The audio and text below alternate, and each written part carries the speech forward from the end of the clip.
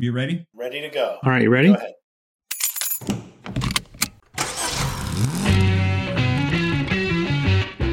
Coming to you from deep within our dark but luxurious studios, I'm Jay Ward, joined by our producer, Matt Strauss. And I'm Wayne Carini, and we're talking classic cars. That's right, and I cannot wait to get into it today. But before we do, let's just talk a real quick second about our guest today.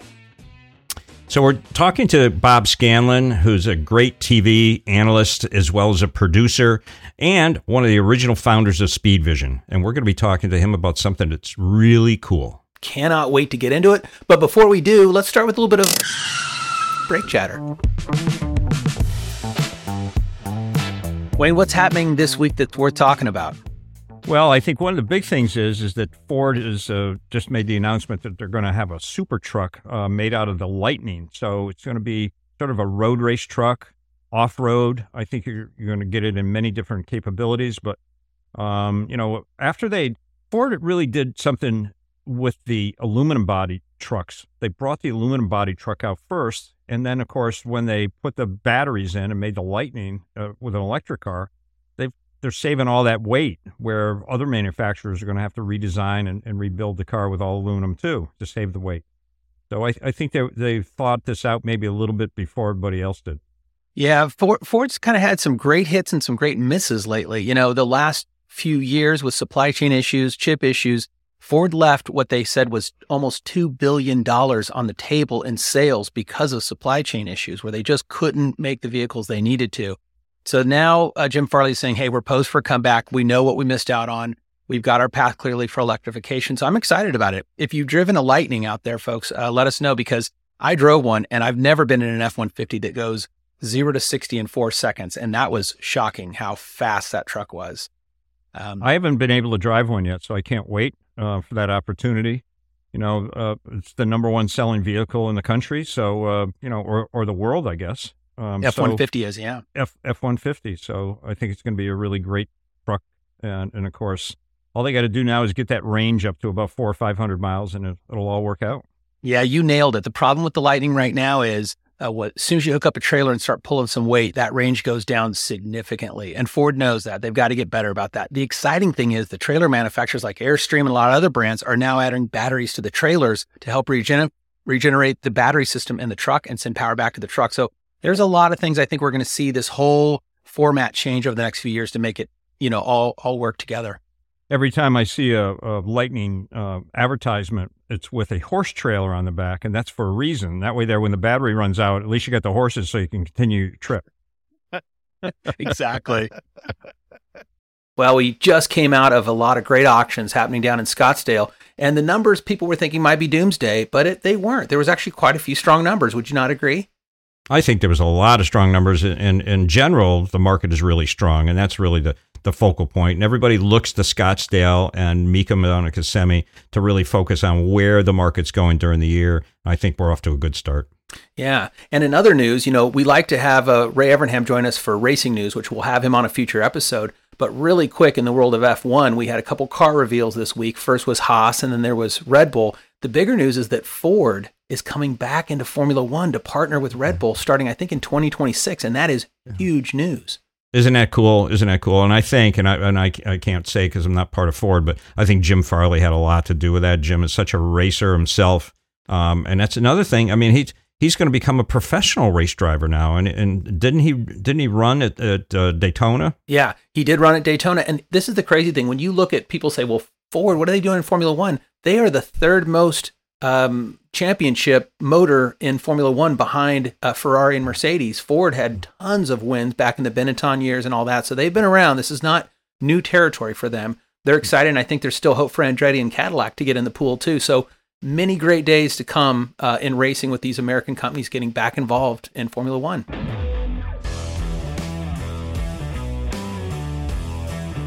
All right. Well, that's enough of brake chatter. Wayne, who do we have coming up on the show? Got a great guest today. Bob Scanlon's with us, so I can't wait. Let's take a break, and we'll be coming back with Bob Scanlon.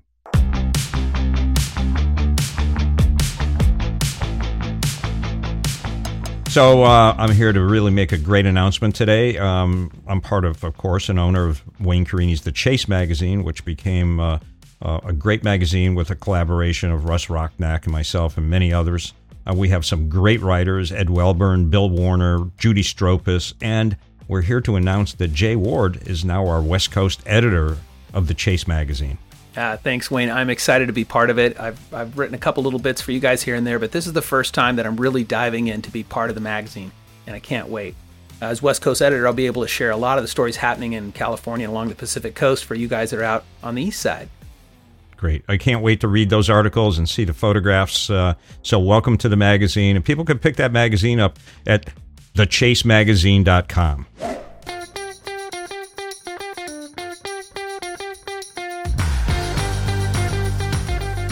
So, Jay, I want to introduce you to Bob Scanlon. I know that you know him a little bit. Bob has been the impetus for automotive television since the beginning of automotive television. We always watched car races and did all the things, but to have TV shows just related to automobiles and so many different things, from motorcycles to race cars to restoring cars and chasing classic cars. So, ladies and gentlemen, and Jay, Bob Scanlon. Welcome, Bob. Thanks, Wayne. Good to see you. Jay, it's been a while. Good to see you again, too. Yeah, welcome to the show. Wayne's really saying something that's important, I think, for people to think about. If you go back not that long ago, there was not a dedicated place for gearheads, for automotive people. There was not a dedicated network space. When we were all growing up, you'd watch maybe NASCAR on ABC, or you'd watch this here, that there. And there, as a gearhead, you sort of felt like you weren't a baseball guy or a football guy. You didn't really have your place to go. We sort of had to find it where we could find it. For me, it was the Sunday classifieds, looking at old cars, maybe watching, a TV show here and there. And it was infancy days of the internet as well. So there just wasn't a lot of places. And I guess just first of all, I just wanted to ask you, how did the idea come together of having a dedicated channel or space that was automotive or, vehicle themed? Well, it came about, my quick history is out of grad school, I started a job with Home Box Office back in the mid-'70s.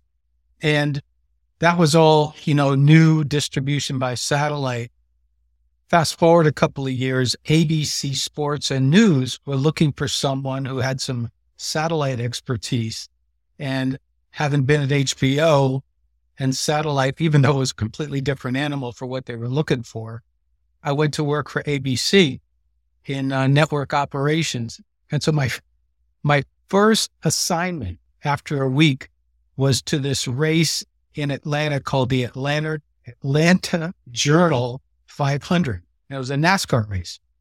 And even those days, to your point, Jay, it was on Wide World of Sports, but the race coverage was basically 2 or 3 minute cut-ins during the race, and then they'd go back to skiing or whatever else they were doing, barrel jumping. Right. And then would come back for like the last 25 or 30 laps. And that was about all you could get at that time until 79 with the Daytona 500, of course. So a couple of years later, I went to ESPN. I was one of the first 35 people hired there, and I took control of motorsports. So in those days, that was mostly NASCAR. And if you remember, ESPN was really responsible for making NASCAR kind of a mainstay in sports television. So I was responsible for NASCAR, IndyCar, and even Formula One. So what we realized, myself and a couple of other ESPN execs realized that there's this whole segment of the population that just loves this car stuff. And that's when we went in 95 and created the first version of Speedvision, which was, essentially anything with an engine. So it was cars, boats, aircraft, and motorcycles. And that took off. The quick history is it was sold to Fox in 2001. Fox made it Speed Channel. Fox then sunsetted Speed Channel and made it Fox Sports 1. So that was the quick history, at least in terms of how it all started. Yeah. So Bob, now that's all transitioned and you're part of that, but yet what happened after it was sunsetted? What did you do? So when it was sunsetted, I left Speedvision. I did a year at the NFL Network, launching that with another former ESPN exec. And then I got hired as a consultant at Discovery Communications for a channel that they had called HD Theater, which was really, to John Hendrick's credit, it was the first foray of a 24/7 channel in high definition television. And so the genius of that move was that in the agreements with cable and satellite operators, he put the money into creating high definition television so that they could upsell high definition boxes and systems and TVs. But the caveat was, whatever those operators sold a TV, HD TV box or installed one, HD Theater had to be on the basic service. So when I came in, by that time, every network had their own HD version, right? So there was Discovery HD, TLC, and so on. So the value equation to the cable operators was declining. So they wanted me to rebrand it. So we did some research, came up with the Velocity name. We learned very quickly. We went out initially male targeted, so pretty broad. And the audience told us really quickly, look, you want to see the car stuff. So we created Velocity in 2011. And we started in 2011. I think we had about 20 million homes on the service. And by 2017, we were in 72 million homes. So it was clear, right? People wanted it. The financials worked because the network was free to operators. They didn't have to pay for it. And it still made a really nice amount of money just from advertising. And it was operating on a great margin. So that was Velocity. That's now transitioned to Motor Trend. I left Motor Trend and then kept my eye, Wayne, on the Speedvision trademark that Fox had let go fallow, right? And it became dead. So went out and applied for that, found a partner. We went out and raised some seed money. And as you know, Ray, there are some really smart investors in Speedvision. And so we've launched now. We're on fast platforms and, the growth has been great, but we're super serving. Once again, we've come back to super serving the Jay Wards of the world who just want a purist presentation for car enthusiasts. Yeah. I want to go back for a second to Velocity because something you guys did there that I think had not been done before was it was really thinking about the automotive community, both in terms of sport and also of culture. Yes. And for me, it was the first time that automotive culture with things like, Monster Garage and these kind of shows began to celebrate automotive culture and subcultures, right? There's hot rodders, there's muscle car people, there's, Concours d'Elegance people, and they're different people. There's commonalities, but I think that was the first time I ever saw those groups celebrated. So you could watch racing on Sunday, but you could watch somebody who you like building a car on Monday or Tuesday. And how did that come about, that idea of serving more than just capturing motorsport, but really capturing automotive culture? And how did you go about that? Well, the idea of culture, and you guys can appreciate this, right, is that in the automotive culture, as a global culture, right, a beautiful car is beautiful in virtually every culture. And that doesn't hold true for fashion. It doesn't even hold true for people's appearances, right? Someone in one culture thinks a woman or a man that looks like this is handsome or beautiful, doesn't necessarily transcend to other cultures. But a beautiful Delahaye is beautiful to everyone who appreciates a vehicle. And so that was kind of the baseline and the thread where we realized, look, there are these subcultures. And as you said, there's hot rods, there's dragsters, there's resto mods, there's classics, there's pre-war, post-war, brass, there, all of those things. And those we realized there were silos of people that love that, just like there are still silos of people who love Ford, people who love Chevy and so on by brand. So we realized that those cultures based on types of vehicles transcended they allowed us to focus in a category where we could super serve the niche of a niche.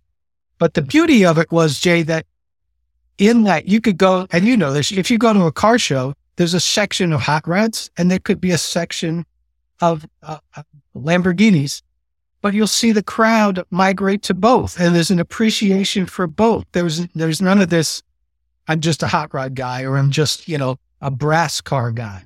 So that was the impetus behind creating those shows. And then the other was the genius of design, right? So you could have kind of classic design. We had a series on the original Speedvision called Victory by Design. But when we got to Velocity, people like Chip Foose, right? People like Mark Oya, people like Dave Kindig, who were these really skilled designers, but had different expertise and different styles, but you could still appreciate it. So it's like, classic painters who had different styles and stuff. But if you go to a museum and look at different painters, there's an appreciation for all of it and the different skills that they have. So that's what we realized. And it was very successful. We were able to focus on those categories, but we were able to promote across those different genres of enthusiasts and attract the hot rodders to watch the show about resto mods and so on. Yeah, I think that what you did is allow people to celebrate everything about automobiles and motorcycles and anything with an engine, and because I was part of that, I feel that we educated people, and people say to me still today, I learned so much from what you do, and you learn so much from other shows. I mean, every show is a little bit different too. And I think that's what was really unique about Velocity, is that there was so many different shows. Each one was unique, but each one was as interesting as the next. And that really did a great job. And you should be celebrated for that. To start with Speedvision, which was fantastic. I know one of my favorite shows, or a couple of shows was with Alain Decadene. He educated me. I mean, he taught me, and people say, oh, you know so much about. I said, now I can learn things every day, and I anxiously learn things every day. But I think that's what people really enjoyed so much about Speedvision as well as Velocity, and they knew that they could turn the TV on and get a really great produced show. Everything was done so well. And you've got the eye and the knowledge to bring all that stuff together. And that's what I'm so excited about, to be part of Speedvision. I'm one of the partners in Speedvision. And I'm so excited because we know we've got a great guy steering the ship with super knowledge. And you've done such a great job in the past. I know it's just going to be better this time, even better than before. Yeah. Thank you, Wayne. It's very kind. And the beauty of what you bring to TV and to this audience is twofold, right? One was that Chasing Classic Cars was about, the excitement of the hunt, right? What are you going to find? Like what's inside that Christmas package, right? Yep. So it was that, but then it also expanded to education about, okay, here's this dust-covered thing I'm pulling out, and the audience could live through the restoration of that car, uncovering the history of that car, the significance of that car, and then ultimately, what's it worth? So you ticked a bunch of boxes with that series, which is why I think it was so successful for 20 years, is it encapsulated all of that kind of information where what we call co-viewing, right? Which is where you get an audience that is not just male. Velocity was like 40% female. And a lot of that credit goes to what you did, because the hunt and what's going to be inside when you open that garage door appealed to an entire family. So it was heavy co-viewing. And then by extension, people could learn about the history of the vehicle, why it's significant, and ultimately, what's this thing really worth in the market? So, kudos to you for your expertise and for the way you come across. You are the guy who passes what I call the beer test, right? So when we would get submissions for shows and talent, we'd watch and listen and stuff, and then ask the question, would I sit down and have a beer with that guy or girl? And if the answer was yes, that was a huge hurdle. And, Right. You clearly passed that with flying colors. Yeah. So kudos to you too, Wayne. I mean, Thank you. Thank you. But Jim Ostrowski came up with the idea for the show, and he contacted me, and it was so simple. And we thought maybe we'd get 1 or 2 seasons out of it. And 20 years later, we were still doing it. And we're really proud of the show and what it had done. But to be part of what you bring to the table, I think that's the most important thing. I know that Jay is involved, of course, with the Cars movies, and that brand, and talk about another brand and entertainment engine that drives us all to enjoy. I mean, people of all ages watch that animation. It's amazing. I've heard the Lightning McQueen is more popular than the Pope. That's yes. what I've heard. I can believe that. I can believe that. I don't know if that's right true. After me, though. Yeah, of course. It goes Wayne Carini, Lightning McQueen, then the Pope.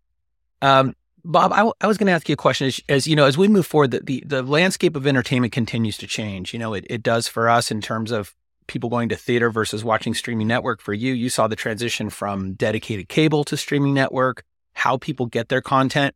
The other thing that's interesting to me, I'd love to get your thoughts on is, I've been a Formula One fan since 2000, I don't know, early days. You were even earlier than me into Formula One. And it really had almost no impact in the United States until Drive to Survive came out. And I hate to say that TV show changed it, but it did. We had a race in Austin, and I used to go and ask for a media credential, and they'd say, "How many do you want?" And last year I applied, and they didn't even respond to me. And now we have a race in Miami and one coming up in Vegas. So who would have, us talking 5 years ago, if I said, we're going to have 3 Formula One races in the US, you guys would have said, you're crazy. Yeah. And so when I look at Drive to Survive, my question to you is, how do these sort of TV shows, these content ideas that make the drivers or the personalities in racing more human, these now play an integral part in making people be interested. And like you said, male and female and young and old, be interested in the actual sport. How do you see that evolving? What other motorsports do you see could benefit from something like that? Well, I think the key to it was what we've always tried to do in our televising this automotive stuff was to grant inside access to the audience that they wouldn't get anywhere else, right? And that's what Drive to Survive did. I mean, it's very difficult when, for the general public, if they see a Formula One race, television just can't convey the speed, relative speed, but more importantly, the physical forces on those drivers, right? I mean, there was a special that was done where Jeff Gordon got into an F1 car in Indianapolis for the first time ever. And this is when he was an active driver, right? He was a NASCAR champion, and he got out of the car saying he was getting lightheaded from the G-forces of braking at the end of the front stretch because it was so strenuous on him. And I think that's a big part of it, right? The look behind the curtain was like, what do these guys go through? Like, what is the schedule like? Talk about the teams, and those cars have to be built from scratch, which a lot of people didn't know, right? It's like, you can't go buy one off the shelf. You have to build it, every aspect of it. And so that puts it at the pinnacle, I think, of automotive engineering for one thing.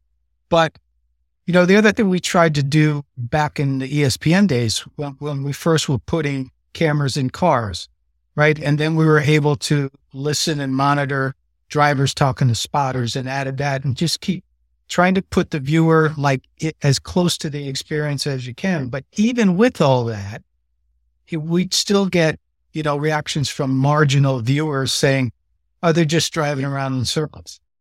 It's like, well, okay, but at 200 miles an hour, 3 inches from 39 of your closest friends for 2.5 hours, right? With G-forces and everything else. And so I think that's part of the biggest challenge to still get across to viewers, is what it entails, not only on the drivers, but just on the lives of people in the sports, right? The schedules, the grueling schedules, the travel, time away, the danger, all of that.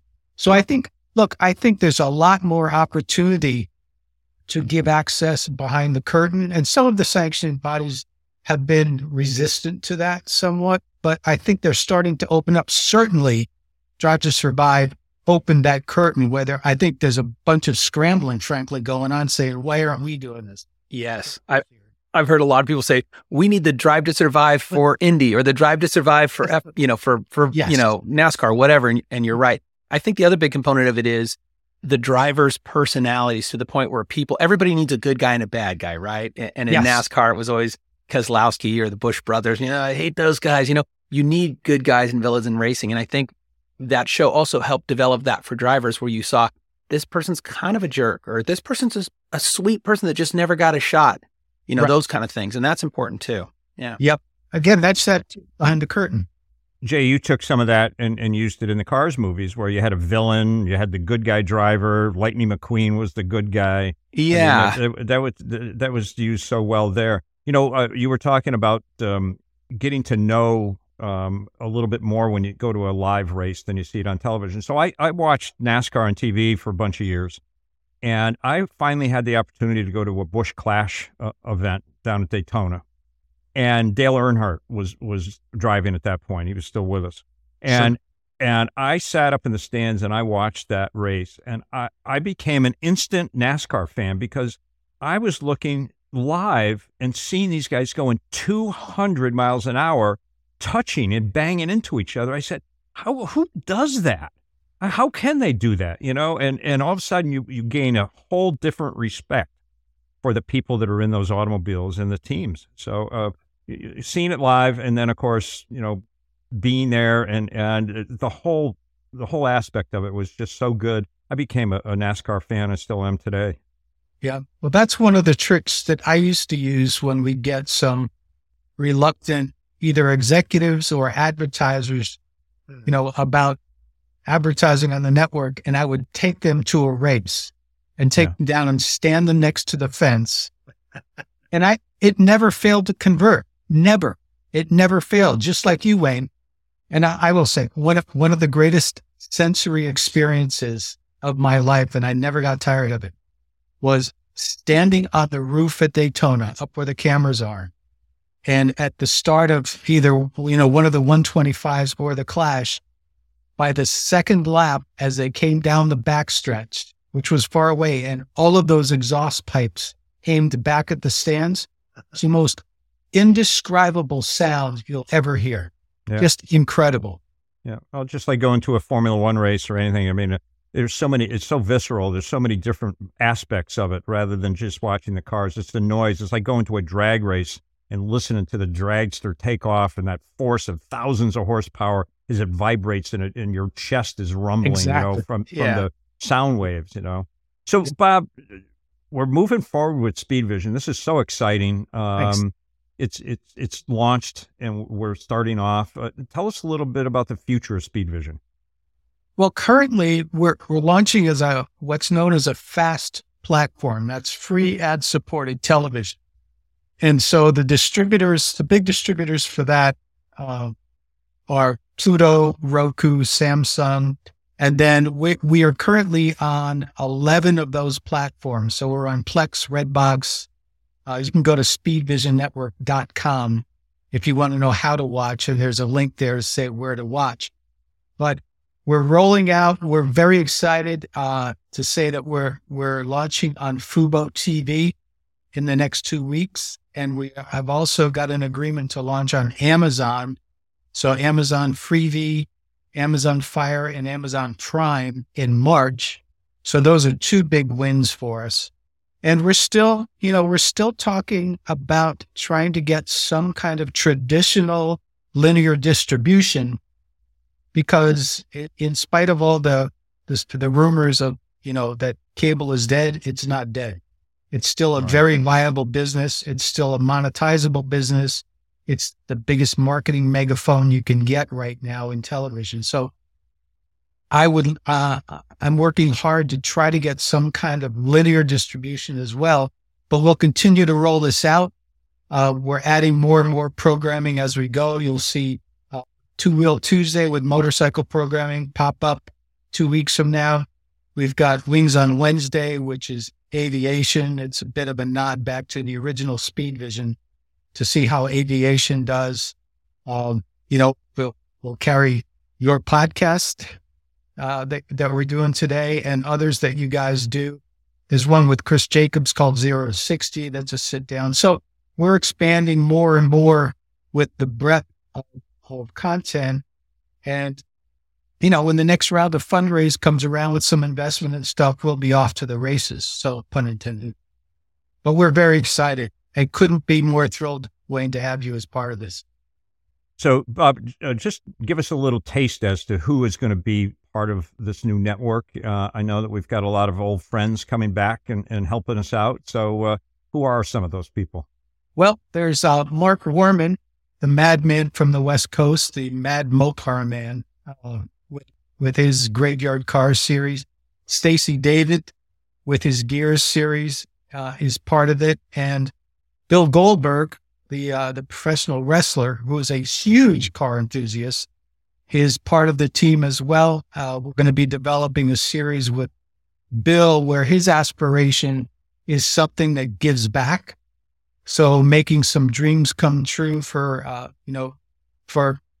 individuals, kids, people with disabilities, just helping them get to whether it's, a vehicle that allows a handicapped driver to drive, or someone that wants to meet Richard Petty or Mario Andretti or Jeff Gordon, but making those kinds of things happen.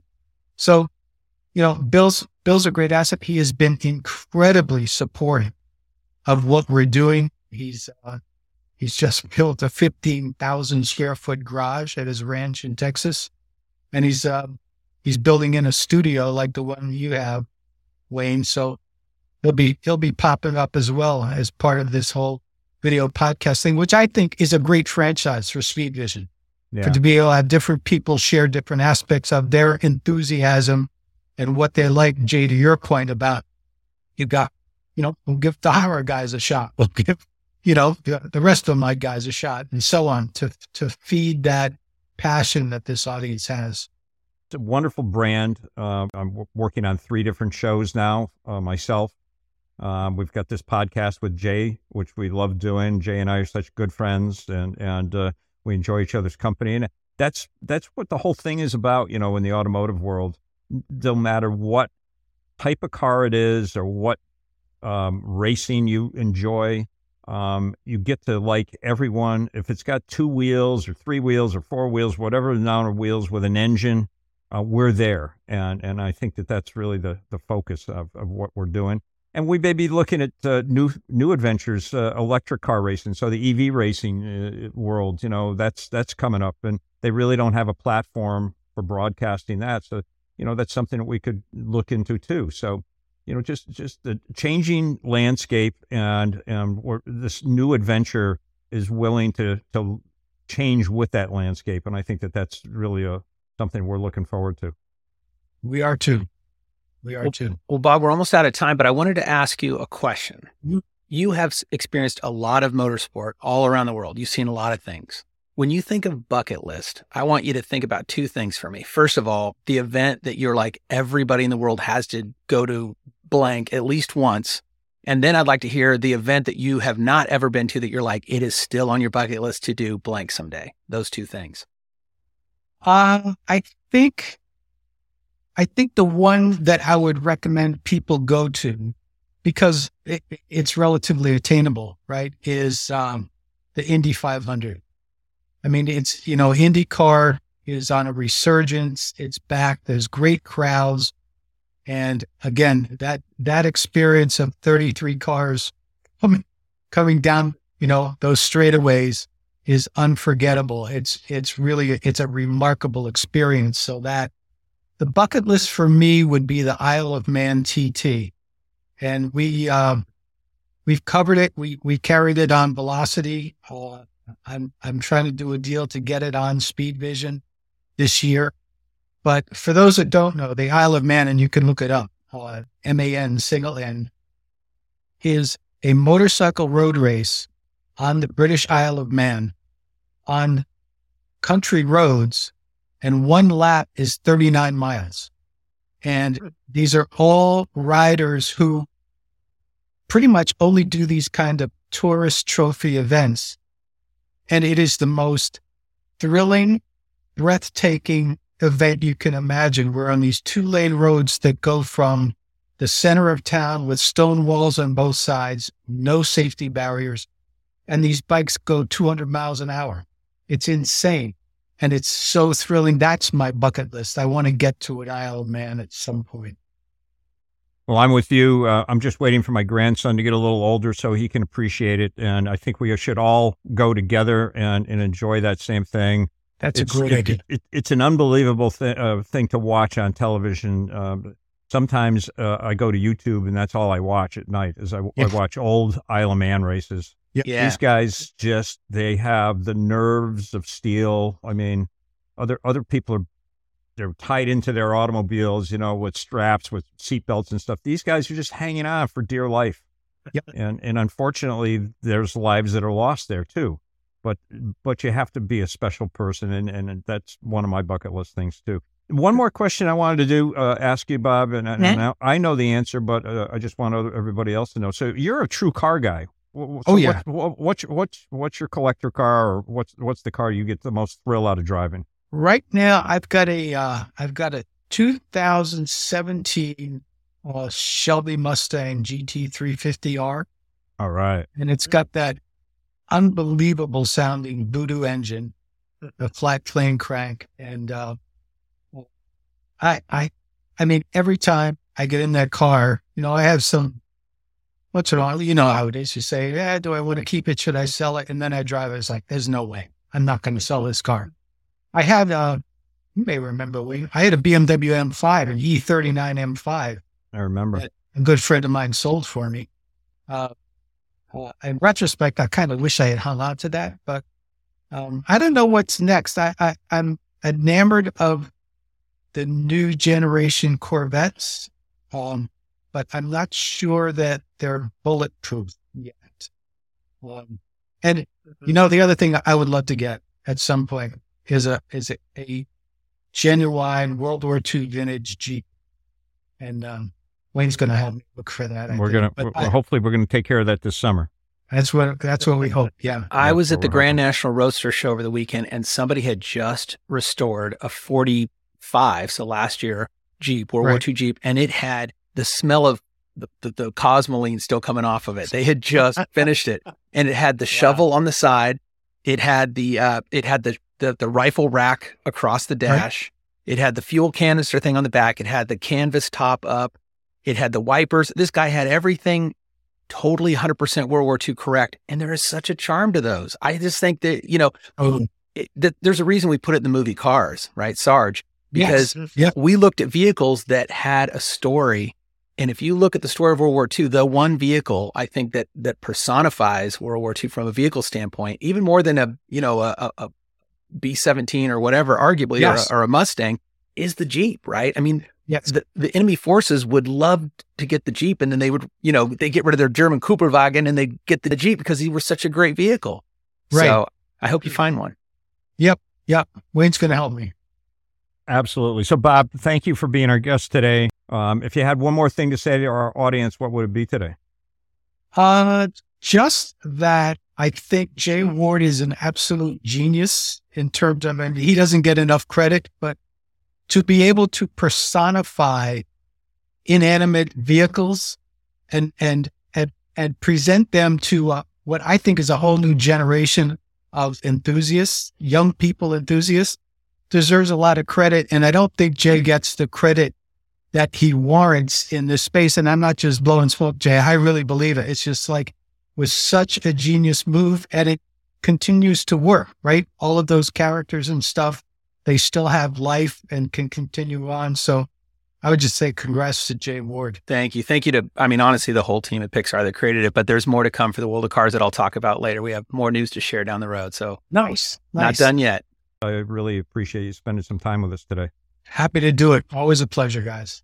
Thanks for coming, Bob. And I guess we need to book our tickets to the Isle of Man together. Yes, That's we do. right. Let's go. Yes, we do. Okay. I mean, here's the thing. I love to keep my cars nice and clean. I use a lot of different products, and there's a lot of great stuff out there, but sometimes I can't tell one brand from another. What's really good? What's just got a sticker on it? Is it just somebody else's product? You know, how do you find the right stuff for your car that you know it's just not a bunch of hooey and it's not really going to get your car clean?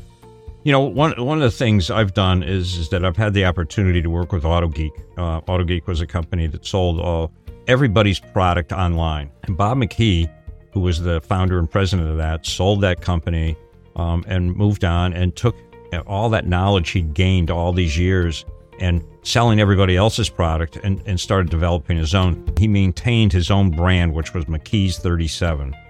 And I joined the company as a partner a few years ago, and we just make the best products that there is, and we have the best knowledge. It's like you say, there's some companies that make a generic product and they color it a little bit differently and they pop somebody else's label on it, and it's something that hasn't been developed to do the correct job. It's just a generic product.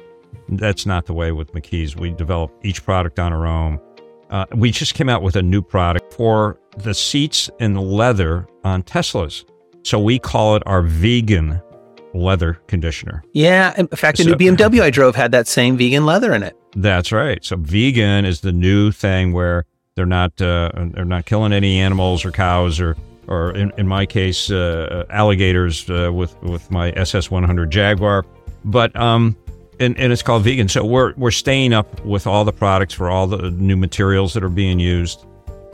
Glass cleaner. I mean, people think that you can clean your windshield with a normal Windex with a piece of newspaper. Yeah. It's amazing what you can do with the proper rag and the proper material, spray on, and how you use it. Yeah. And we have things like a polishing stick that gets down in front of your windshield between the dashboard and so it's made specifically for cleaning that. There's nothing to me. I mean, the car could be totally dirty to me, but if I got a clean windshield and I'm looking out, I look out on things totally different. The world seems different to me if I'm driving a car with a clean windshield. So if I want to get McKee's stuff, do you order it online? Can you get it at a parts store? Where do you find the stuff at? Yeah, so McKees37.com. We sell everything online. Sounds great.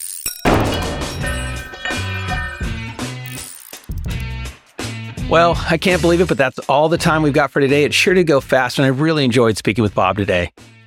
Yeah, Bob's got a great vision of automotive television. We can't wait to see what's going to go on with Speedvision. So have a good time at the F1 race, and I'll see you the next time. All right, see you down the road.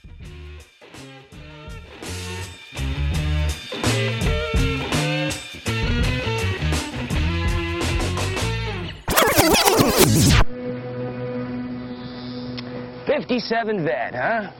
Of course, you got a lens cap from a '56, but you did know that, didn't you?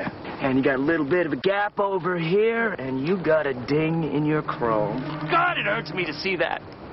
So now I gotta ask myself, what's under the towel? Duct tape? Duct tape! Speedvision Network. Motorheads live here.